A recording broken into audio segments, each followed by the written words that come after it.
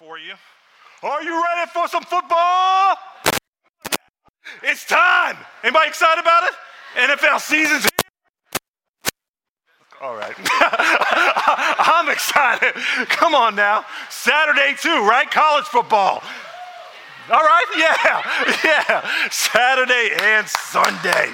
One of the favorite times of year. All right, so here we go. Don't leave too fast. We'll get you out before the kickoff begins. Don't you worry. We have that in mind too. But in the midst of things, we wanted to say thank you for coming today. If I don't know you yet, my name's Rollin. I'm the pastor here, and it is good to be able to study God's Word together with you today. So today is actually a good day because nationally, this is actually officially a thing. This is known as National Back to Church Sunday. Did anybody know that? This is actually officially across churches, not only in the city of Chicago, like Chicago was doing its own thing, but like across the entire nation, they've made this Back to Church Sunday, where people are welcoming people who've been estranged from the church, people who've never come to know Jesus, people who are basically hearing the gospel for the first time.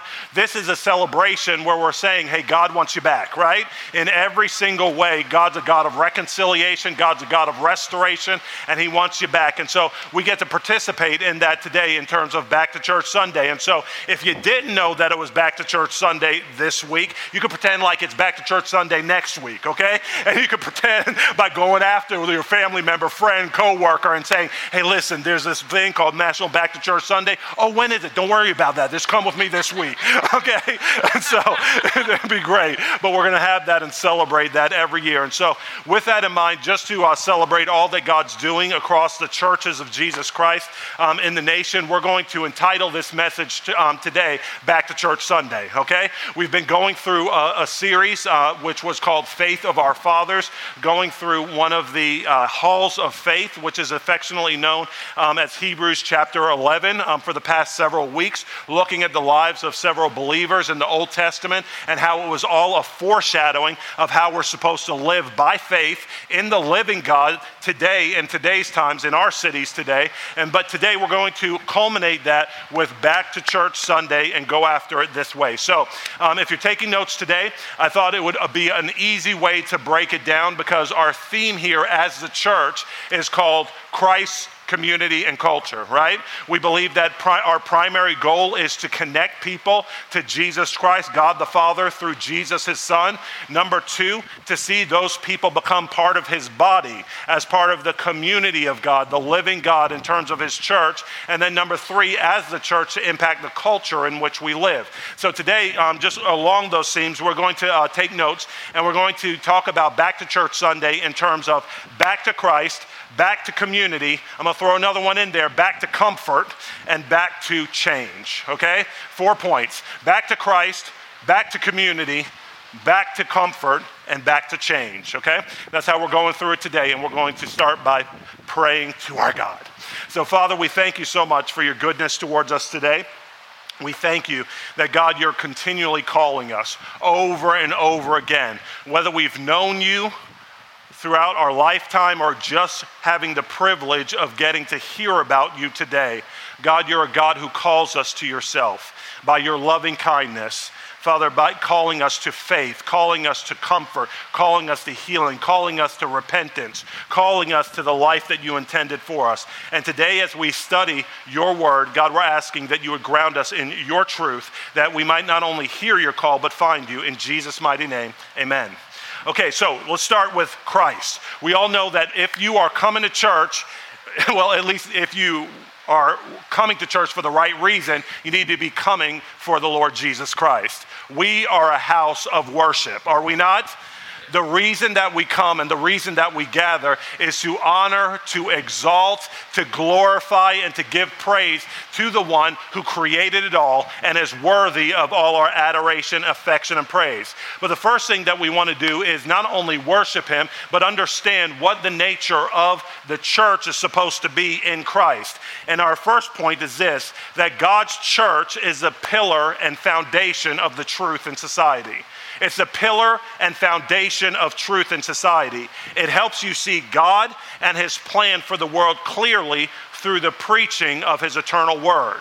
And so if you are trying to figure out why you need to be involved in the community of God, it's because of the fact that God himself is a self-revelatory God. You don't have to guess who he is. You don't have to figure out who he is. He's making himself known to you. Isn't that good news? Okay, in this world in which we live today, people have their own makeshift spirituality where they're trying to have their own, what I like to call, designer God. But God is not a God who will be defined by people. He defines us by who he is and what he calls us into. So let's start with 1 Timothy chapter 3, verses 14 through 16. We're going to give you several scriptural references today that help us understand what he's calling us back to as a part of the church. He said this is the Apostle Paul writing to his young disciple Timothy, who would himself become a leader in the church many years after Paul himself was executed for preaching the gospel. He said this, "I hope to come to you soon,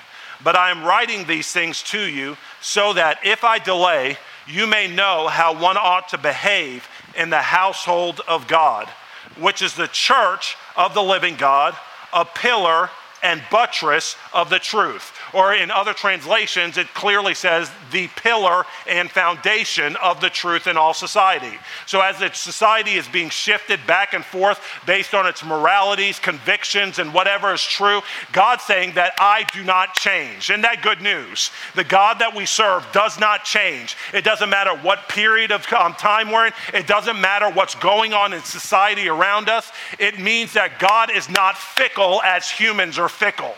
And that's good news if you're trying to be reconciled to him. He remains the same, and he preaches his eternal word to shape the world, to hold the world by its foundations of his word, and to actually be the salt and the light in the earth through the church. He said, "Great indeed, we confess, is the mystery of godliness. He," meaning Jesus, "was manifested in the flesh, vindicated by the Spirit, seen by angels, proclaimed among the nations, believed on in the world, and taken up into glory." This is what we preach in the church week after week after week in our community groups. We all honor and elevate that truth over and over again. Why? Because it's meant to be a pillar and a foundation to your life and the society in which we live. Now, if you are going to a church and they are not preaching the eternal word of God, let me tell you, that is not a church. Everybody understand that? Like an organization or somebody coming together week after week and just coming together to encourage one another, even with trite pieces of information or colloquialisms or things of that nature. They are not a church if they're not holding to the word of God. God says that his word has to be preached if his people and society as a whole are going to be shaped in the manner in which he desires it to be. That's what it means to be a pillar. That's what it means to be a foundation, right? And so in the same way, we see that Jesus himself, it all points to the fact that Jesus is the Son of God. Jesus is not only had a first advent, meaning a first coming to save the world by his sinless life, his miracles, his death, burial, and resurrection from the dead, but he's coming again to bring restoration to the world that he created. And the time in between his first advent, his first coming, and his second coming is the church's time to be the salt and light in the earth, to preserve the earth according to his ways, until he makes his return in glory to accomplish all that he intended to and let us know that he would by his word. Matthew 16 verses 13 through 20 explains it in this way. People need to come to Christ. You can go to all types of events. You can go to all types of organizations in the world around you, but the church is the one you should be able to trust to lead you to and explain to you who Jesus, the living God, is, right? And if we're not doing that, then we're not doing our job. How many people could say amen to that? People have got to know who Jesus is. People have got to know how to respond to him, because the gospel says we're all going to stand before him one day in judgment and have to give an account for our lives to the one who made us, created us, and came to save us. And so the church, as the pillar and foundation of the truth, its ultimate goal is to lead people to Christ. Matthew chapter 16, starting at verse 13. It's Jesus speaking to some of his disciples before his crucifixion. And he says this, "Now when Jesus came into the district of Caesarea Philippi, he asked his disciples, 'Who do people say that the Son of Man is?' And they said, 'Some say John the Baptist,' who was the cousin of Jesus, the forerunner of Jesus, preaching repentance from sin and a forgiveness of sins through the one who was coming, the Messiah who was coming. Others say Elijah, who was one of the Old Testament prophets. After Moses gave the law by which the people of God were to live life and relate to God in obedience to him. And Elijah was one of the prophets after the people went astray, who was calling people back to that law in repentance, saying, come back to the ways of God, come back to the things of God that he might bless your life. And others say Jeremiah, another one of those prophets, or one of the prophets. He, meaning Jesus, said to them, that's fine, many people have different opinions about who I am, but who do you say I am? Who do you say I am? Those of you who've been following me for several years now, though society has different opinions about me, who do you say I am? It's the same question that he asked to us today, right? He says, listen, people are saying that he's a good teacher, he's a good prophet, but some people aren't willing to accept that he's the eternal, incarnate Son of God. And he asks the same question today. Who do you say I am? And Peter, always the ambitious one, jumped to the front of the class and he said this. He replied, you are the Christ, the Son of the living God. And Jesus answered him, blessed are you, Simon Bar-Jonah, meaning son of Jonah, for flesh and blood has not revealed this to you, but my Father who is in heaven. And I tell you, you are Peter, and on this rock I will build my church. Okay, I'm going to say that again. On this rock I will build my church. So Jesus is making something very plain and something apparent if you're trying to figure out what Jesus is concerned about in our times and in this city. He wants to be concerned about his bride. He wants to build his church. He was building his church back then, he's building it today, and he's going to be building it until his return. He said, blessed are you, Simon Bar-Jonah. Flesh and blood didn't reveal this to you, but my Father. And Peter, which means rock, on this rock I'm going to build my church, and the gates of hell shall not prevail against it. I will give you the keys of the kingdom of heaven, and whatever you bind on earth shall be bound in heaven, and whatever you loose on earth shall be loosed in heaven. Then he strictly charged the disciples not to tell anyone that he was the Christ. Now, obviously, we know that's not where he ended, because after his resurrection, he said, hey, go into all the world and tell everybody who I am and make disciples of all the nations, baptizing them in the name of the Father, the Son, and the Holy Spirit, and teaching them to obey everything that I've commanded you. But the question is, if that's the charge he's given us, how is he going to do it? Well, he says people are going to clearly see me, and they need to clearly see me through my word, through the preaching of the church. I'm building my church, and guess what? As we're in a high school, the good news is a church isn't a building or an edifice. It is the people of God. How many people know that if you belong to Jesus, you are part of the church today? And Jesus says, I'm building you and I'm building your life, and the church that I want to actually establish in the earth and establish to be the pillar and the foundation of the truth is going to come through the preaching of that word through your lives. It's not going to just come through him coming down from heaven again and coming with a trumpet and the sound of the angels, right? Declaring, I'm back. He's saying, listen, in the meantime, my church is the pillar and foundation of the truth. I'm building my church through your lives and the efforts that you make as my people. So the first thing is that, number one, back to church means back to Christ. We've got to see Jesus Christ clearly. Number two, back to community. God's church, I think this was already mentioned in the announcements, but God's church is a family. Isn't that what he said in Paul's writing to the disciple Timothy? He said it's God's household. What kind of language is that? It's a family language, right? He said it's the household of God. The church is the household of God. And here's the good news, especially in a generation that is so relationally dysfunctional. How many people would agree with that? Because there's been an attack on the family unit, starting with the absenteeism of fathers and then going on to the dysfunction of the family in terms of mothers with their children and children with their siblings, we see that dysfunction was not God's plan at the beginning.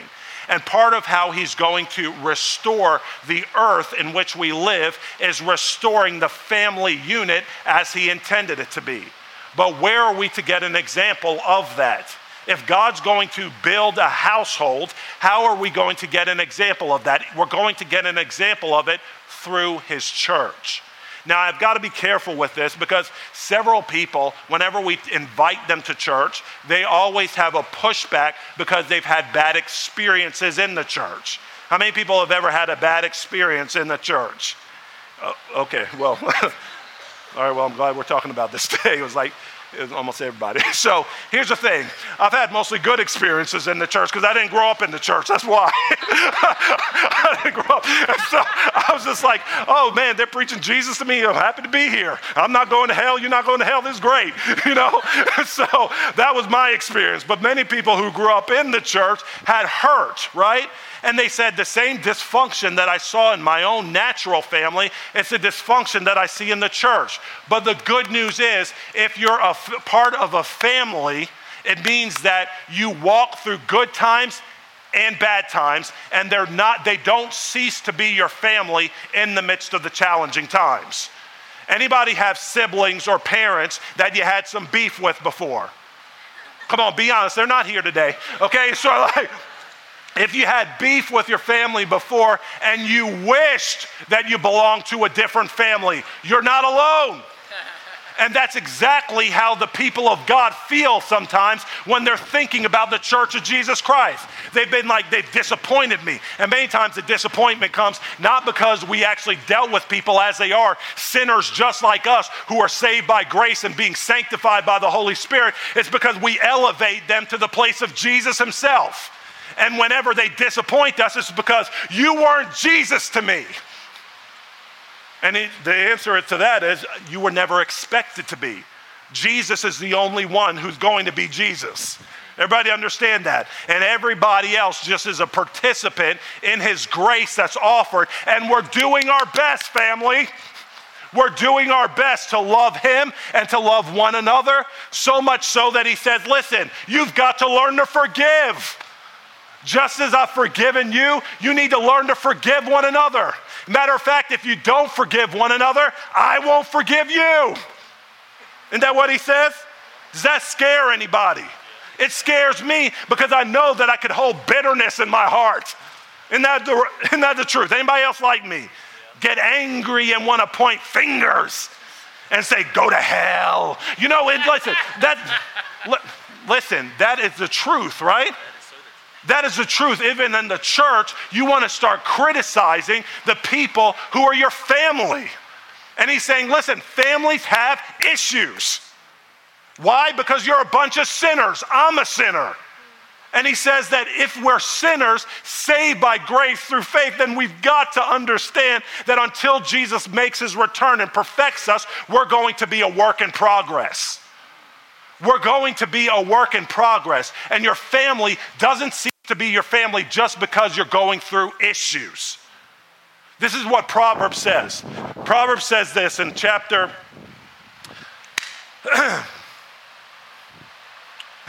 I jumped ahead, that's fine. Proverbs 17:17.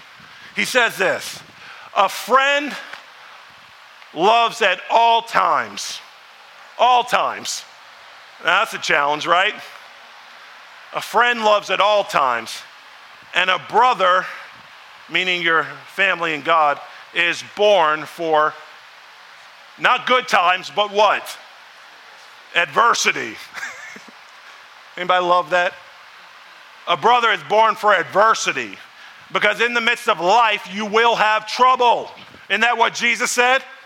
Sometimes the trouble is initiated by your siblings, unfortunately, or those that you look to as your family. But he says, guess what? A friend loves at all times, and a brother is born for adversity. How many people know that the community that he's calling you to, it's good that you have people that you could go through things with, so that not only in the good times, but in the challenging times, you're flanked on the right and the left with the love of God, and saying somebody's committed to you. And relationships, hear this please, relationships are no longer disposable. In this generation, that's how people treat relationships. They treat them as disposable, right? If you come from a broken home, you might have felt the effects of that, right? People say that they fall in love and out of love. And when I fall out of love, that relationship, which you used to define me, is now disposable. And I don't want to be a part of it anymore. And not only are the husband and wife affected, but the kids are affected too. But guess what? The Bible says that the church is to be different. We don't treat one another as disposable. If you have issues, talk to one another. If you have real big issues, get a group together and talk about it, right? Isn't that what Matthew 18 says? He says, if your brother sins against you, first do what?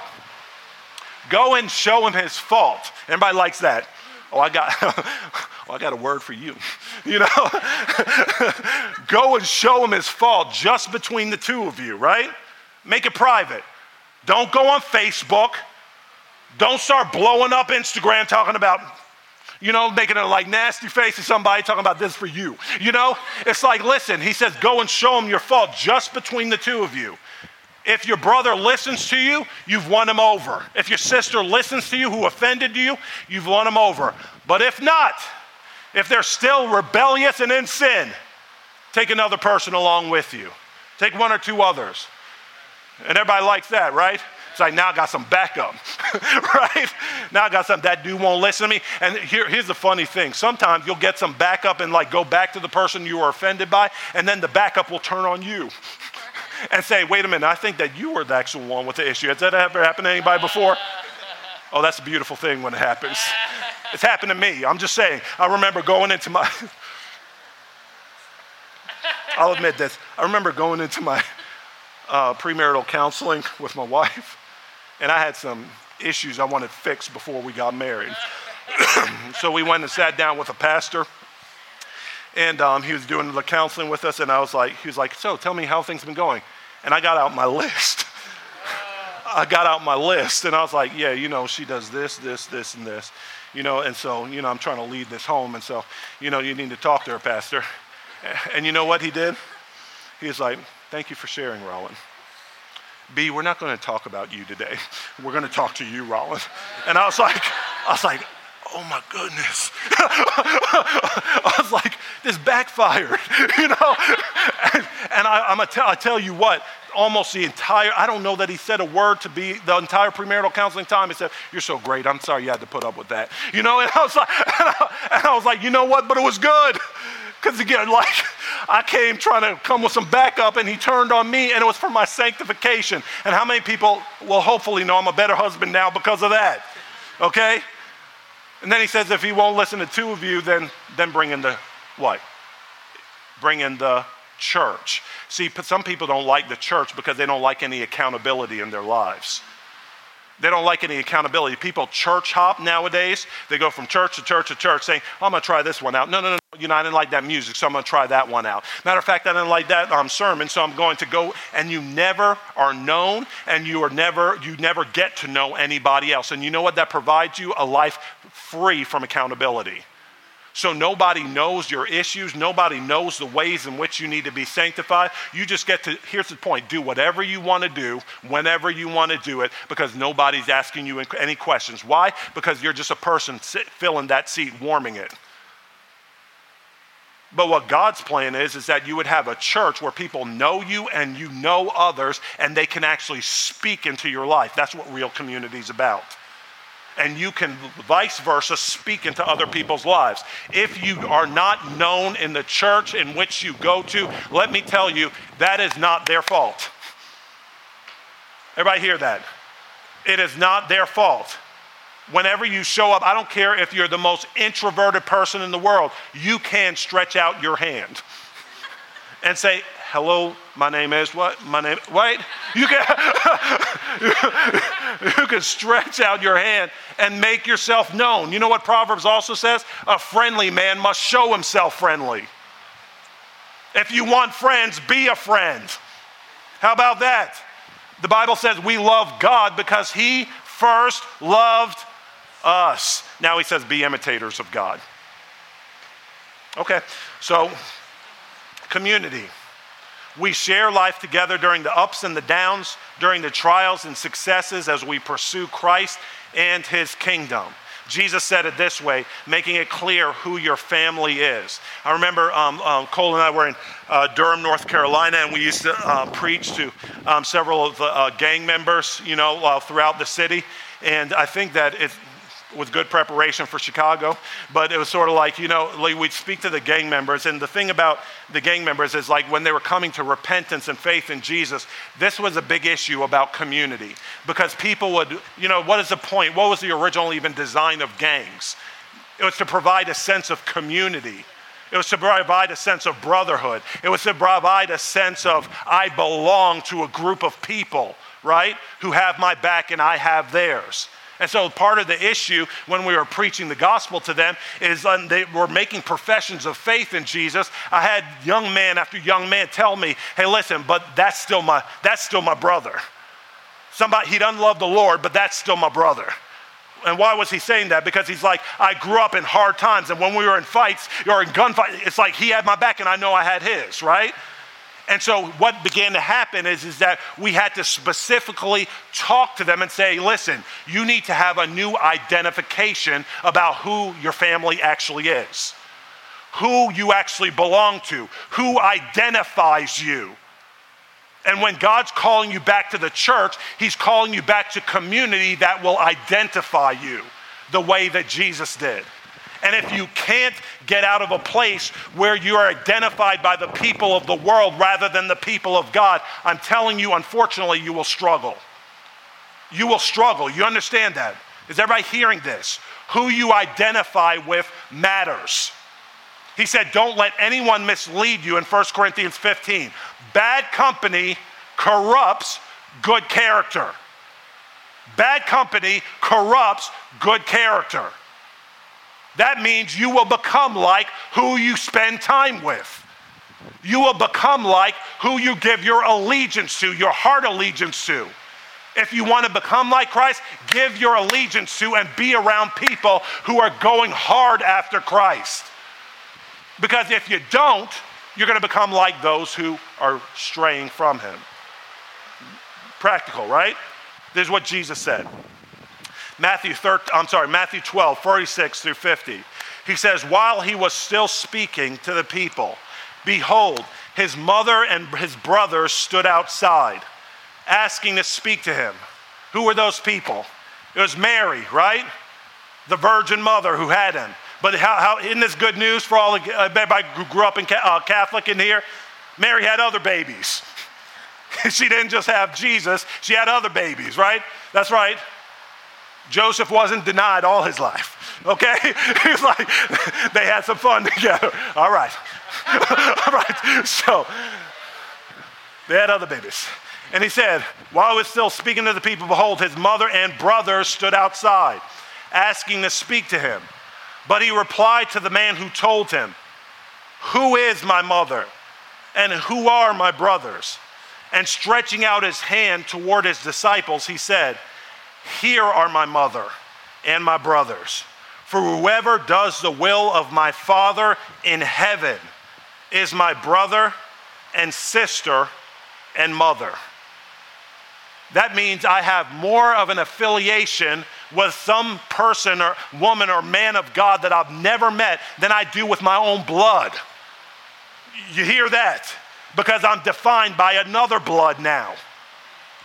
The blood of the Lord Jesus Christ, which sanctifies me and washes me. Let me tell you something. In this city in which we're living, and matter of fact, in the nation, has anybody been unsettled by all of the racial tensions that have been going on recently? Let me tell you how we're going to bring peace to that. by identifying yourself first, not as your ethnicity, but as a child of God who comes with the gospel of peace to reconcile men and women, black, white, Asian, Latino, all across the board. He's saying, I'm bridging the gap through my word, my blood, and my spirit. My blood needs to define you far above anyone else's.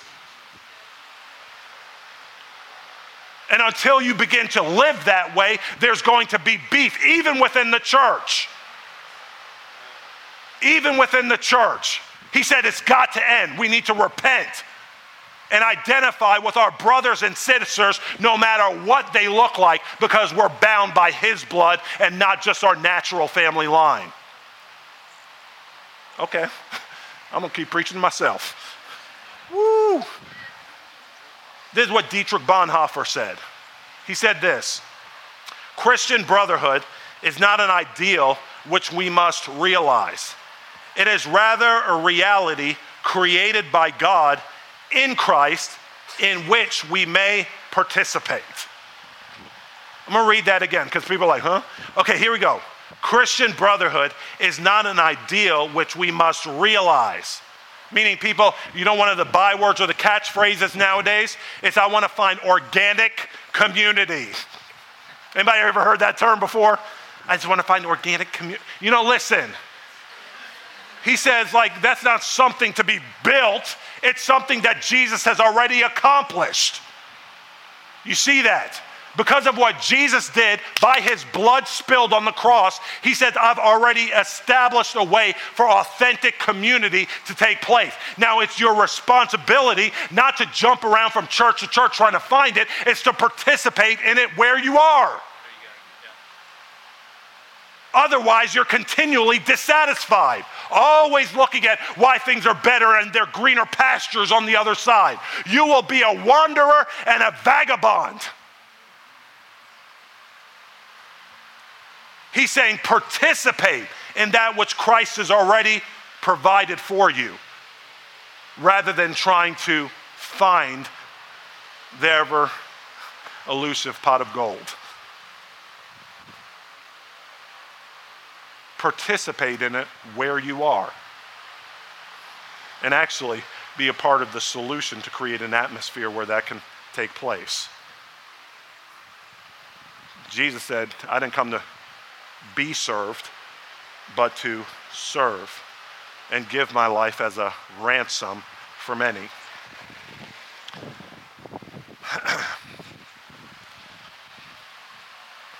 Comfort.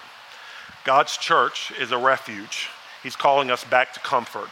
It's a place to find healing and wholeness in God in the midst of life's struggles. Isn't that good news? This is what Paul said to the Corinthian church. 2 Corinthians chapter 1, starting in verse 3. He said this: Blessed be the God and Father of our Lord Jesus Christ, the Father of mercies. I'm the Father of mercy. All right. He says, and God of all comfort, who comforts us in all our affliction. Isn't that good news? We have a God who comforts us, meaning that you have a God who loves you and cares. No trial is too big. No thing that you're concerned about is too small. He said he comforts us in all of our afflictions. In all of them. With the comfort with which we ourselves are comforted by God. He says, so that we may be able to comfort those who are in any affliction, with the comfort which we ourselves have been comforted by God. For as we share abundantly in Christ's sufferings, and that's Bible too, right? Isn't that Christianity? People just want to be freed of their issues and problems in Christianity, right? But how many people know that suffering is also part of the gospel? That's a lot of times why people backslide, because they didn't realize that that was part of the package. They're like, I thought this was just to make me happy and better and I get everything I want. Name it, claim it, baby. He's like, no, suffering comes along with it. And he says, but just as we are abundantly share abundantly in Christ's sufferings, so through Christ we share abundantly in comfort too. If we are afflicted, Paul talking about himself, it is for your comfort and salvation, talking to the church. And if we are comforted, it is for your comfort, which you experience when you patiently endure the same sufferings that we suffer. Our hope for you is unshaken, for we know that as you share in our sufferings, you also share in our comfort. Has anybody ever been through something serious? I'm not just talking about like somebody hurt your feelings, but I'm talking about been through something serious, and you actually had the comfort of God in the midst of it, and then all of a sudden you didn't realize how many people were going through the same thing as you. You were like, man, I thought I was alone in the midst of it, because that's what it always feels like. When you're in the midst of a trial, you feel like you're the only one going through it. But then when you come out with the comfort of Christ, then you start to all of a sudden meet all these other people who are going through the same thing as you, and then you get to comfort them with the same comfort that Jesus comforted you with. That's his plan. When he's calling people back to the church, he's calling people back to a place of comfort, wholeness, and healing. That not only you would receive it, and if you need it today, we encourage you to come and get some prayer. Have your brothers and sisters stand with you, that you can receive it, and then one day you'll be able to give it as well. That's the good news of the church. Real life. But then finally, he's calling us to a place of change. Last point. God's church is your vehicle for change. It's people who help you and society to get there. Paul, again, writing to Timothy in 2 Timothy 2:19 said this, "But God's firm foundation stands, bearing this seal. The Lord knows those who are his.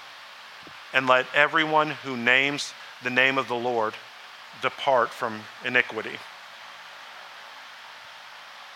Or let him turn away is what another translation says, from wickedness. A lot of times people want to come into the church and just remain the same. But though God will never change, he expects us to. Everybody understand that? The message that Jesus preached was repent and believe the good news. As the people of God, we're called to bear fruit, he said, in keeping with a lifestyle of repentance. But it's not something, if he's calling you out of drunkenness or sexual immorality or some form of addiction or lust or some form of pornography or cheating or greed. It's not something that he leaves us to do on our own, but the church becomes your vehicle through which you can accomplish that. And what is a vehicle? It does not mean that it's what actually is the only thing that can get you there, but it sure does help you get there, and it gets you there faster. I love walking in this city. Chicago is a walkable city. But how many people are thankful for the CTA? Okay? It's sort of like, I don't know about you, but I leave my car at home because I don't like the traffic. Can anybody say amen to that? Okay, well. And do I have to put up with the smell sometimes? Yes. That's the church. Do I have to put up with people who could otherwise make me uncomfortable sometimes? Yes. That's the church. Right? It's a vehicle to help you get where you need to go. And it helps us not only change ourselves, bringing us to a place of repentance, but it also helps us, the church, as we said at the beginning, is meant to bring change to the communities in which we live. Again, Christ community culture, one of the things we're believing for is to rename the city, to deal with issues like systemic poverty, racism, and the like. But to do so, we've got to be changed, and we've got to afford other people the opportunity to change as well. I want to show you a quick clip. I long for, and I get desperate at times because I love entertainment, but I get desperate for like clean entertainment. Anybody know what I'm talking about? Anybody ever gone through Netflix before and be like, nope. No, okay, so what I landed on, and even this was a little bit sketchy sometimes, is like Once Upon a Time. I'm a Disney buff. Okay, I'm a Disney buff. Anybody ever watch Once Upon a Time, where they take all the old characters and the old fairy tale issues? But I thought this was hilarious. hilarious in thinking about change. B pointed it out to me the other time, because sometimes we'll go to sleep watching Once Upon a Time. She'll be like, "Ooh, but honey, the next episode," and then like I'm out in like 3 minutes. She's like, "Oh, this is gonna be good." I'm like, so okay, so she had to point this out to me. Okay, but let's show this clip about how the church is meant to be an agent of change. This is wild. And just to set it up, these are some of the familiar characters that some of the, like Cruella de Vil. One lady's the evil queen from Snow White, another one's Ursula from The Little Mermaid.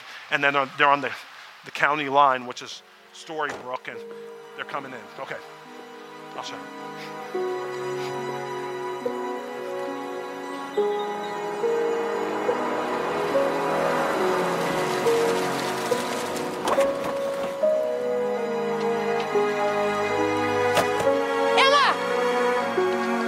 Are you all right? Yeah.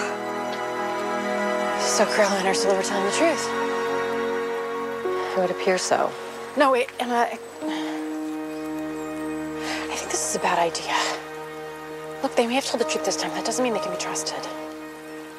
Mom, this doesn't sound like you. You always believe the best in everyone. I'm also a realist. Emma, she's right. Things were just starting to get back to normal in Storybrooke. You too? Look, we don't know anything about these two. They could be looking for redemption, but they also could be as evil as Mr. Gold or Selena or worse. That could be, but they just helped us and we made a deal. Doesn't matter. It's a bad idea. They're villains. You're right, they are. They're horrible. But not as horrible as I once was. And if I deserve a second chance, so do they. How could I sit here looking for my happiness and deny two others a chance at theirs? I'm with Regina. We let them in.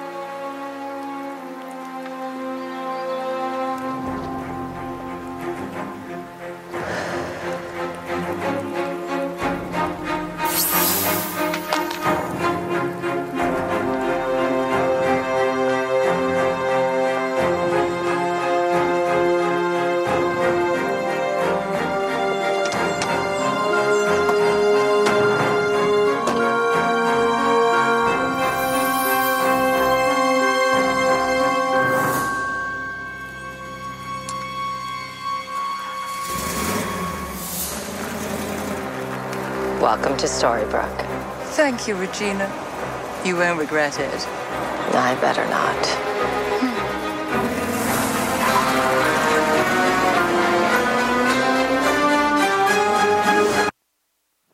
Okay, so what that was, okay? First of all, did everybody recognize the characters by their hair and everything like that? Okay, Cruella had the black and the white on the other side. She had her crazy car that she always drove around. That was Ursula next to her. And Storybrooke was with, the woman with the short hair was supposed to be Snow White. The guy with the blonde hair was supposed to be Prince Charming. And did you hear what they said? Remember, Snow White and Prince Charming were supposed to be the perfect people, right?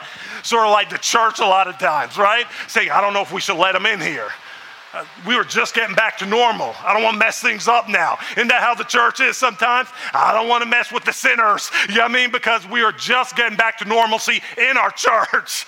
And God's like, no.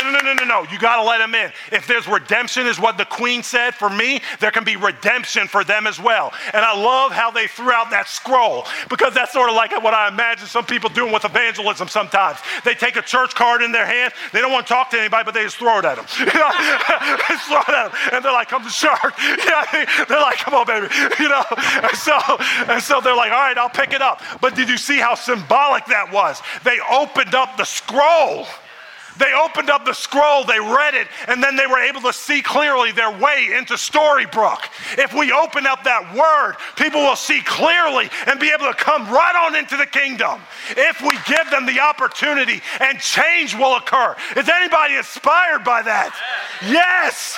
Yes, that is parables. God using any and everything to preach his word, at least today. And so what we see is at the end of the day, the church is calling people back to change. Change. If you need to repent today is your day. Leave that sin behind that's destroying your life. Put your faith in Jesus, his sinless life, his miracles, his death, burial, and resurrection. He'll make you new. He will make you new, give you the Holy Spirit and a church to empower you to live that way. A.W. Tozer, this is the last quote I'll end with, said it this way: if God gives you a few more years, which none of us are promised. How many people can say amen to that? If God gives you a few more years, remember, it is not yours. Your time must honor God. Your home must honor God. Your activity must honor God. And everything you do must honor God. That is what he's called us to through his church. And everybody say amen to that. It is your charge today, and it's how we are determined to live in and through Second City. Second chance, second life. Second City Church. All right, God bless you. Let's have the worship team come back up. Come on, once upon a time.